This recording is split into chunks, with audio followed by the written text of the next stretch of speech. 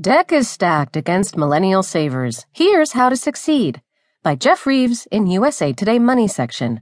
I'm Paige McKinney. A common observation about millennials is the generation's penchant for spending on experiences over goods like cars or homes. In fact, a recent Harris Group study found 72% of millennials plan to focus on experiences rather than physical things in their future spending. That's led to some hand-wringing about a young generation spending too much at bars and restaurants, but it's not really spending habits that are the biggest problem for millennials in general. The most significant financial challenge facing 20-somethings and 30-somethings is a structural problem in how they will be able to save and invest for retirement. Saving for a distant retirement is always a hard concept for younger Americans who are more inclined to live in the now. And the slow death of pension plans over the last few decades has made things even harder. But in addition to these typical hurdles, millennials also face a mathematical double whammy of lower lifetime earnings and lower investment returns that will make their challenge even more difficult. On the income front, consider a Yale economist study of earnings from college grads, which showed large negative wage effects to graduating in a worse economy.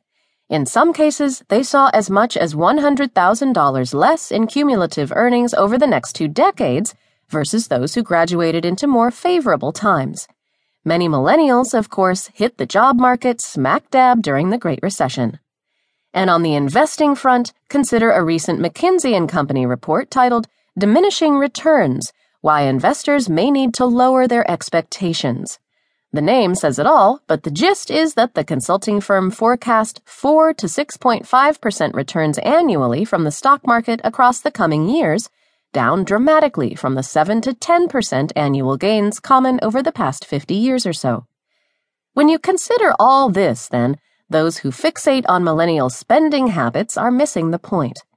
The importance millennials place on experiences is indicative of this generation's desire to live life to its fullest, and I admire that, said Adam Paoli, a financial strategist at the Heartland Group.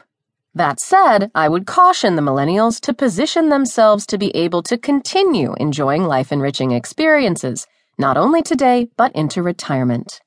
And that, experts say, will require saving more and saving earlier than previous generations.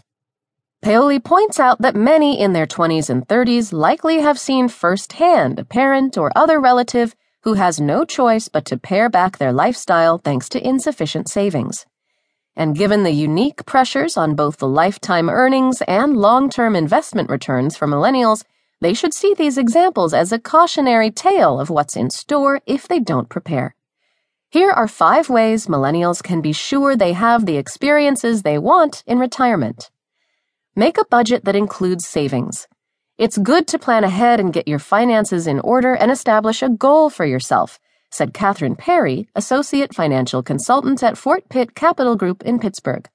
This is important not just for retirement, but also everything else, from buying a home to affording that trip to New Zealand that you keep talking about. Save more than you want to. There are plenty of enticing ways to spend your paycheck, but given the constraints of low investment returns, your savings need to be higher than you think. Paoli recommends millennials put aside 15% of their gross incomes. A recent study from personal finance site NerdWallet estimates the figure should be even higher at 22% in order to finance a comfortable retirement. Invest early. Time is an incredible asset on invested money, said Joe Duran, CEO and founder of United Capital. Consider that a 7% return on $50,000 for 10 years creates about $98,000, while a 7% return for 20 years creates a nest egg of $193,000. It's much easier to simply save early instead of coming up with that extra cash later on. Insure yourself when you're young and healthy. If you wait to buy life insurance, long-term care insurance, or disability insurance until you're old and out of shape, you're going to be paying more, said Matthew Grove, Senior Vice President of New York Life. We believe the experience millennials should seek is the freedom that comes with being fully protected, Grove said.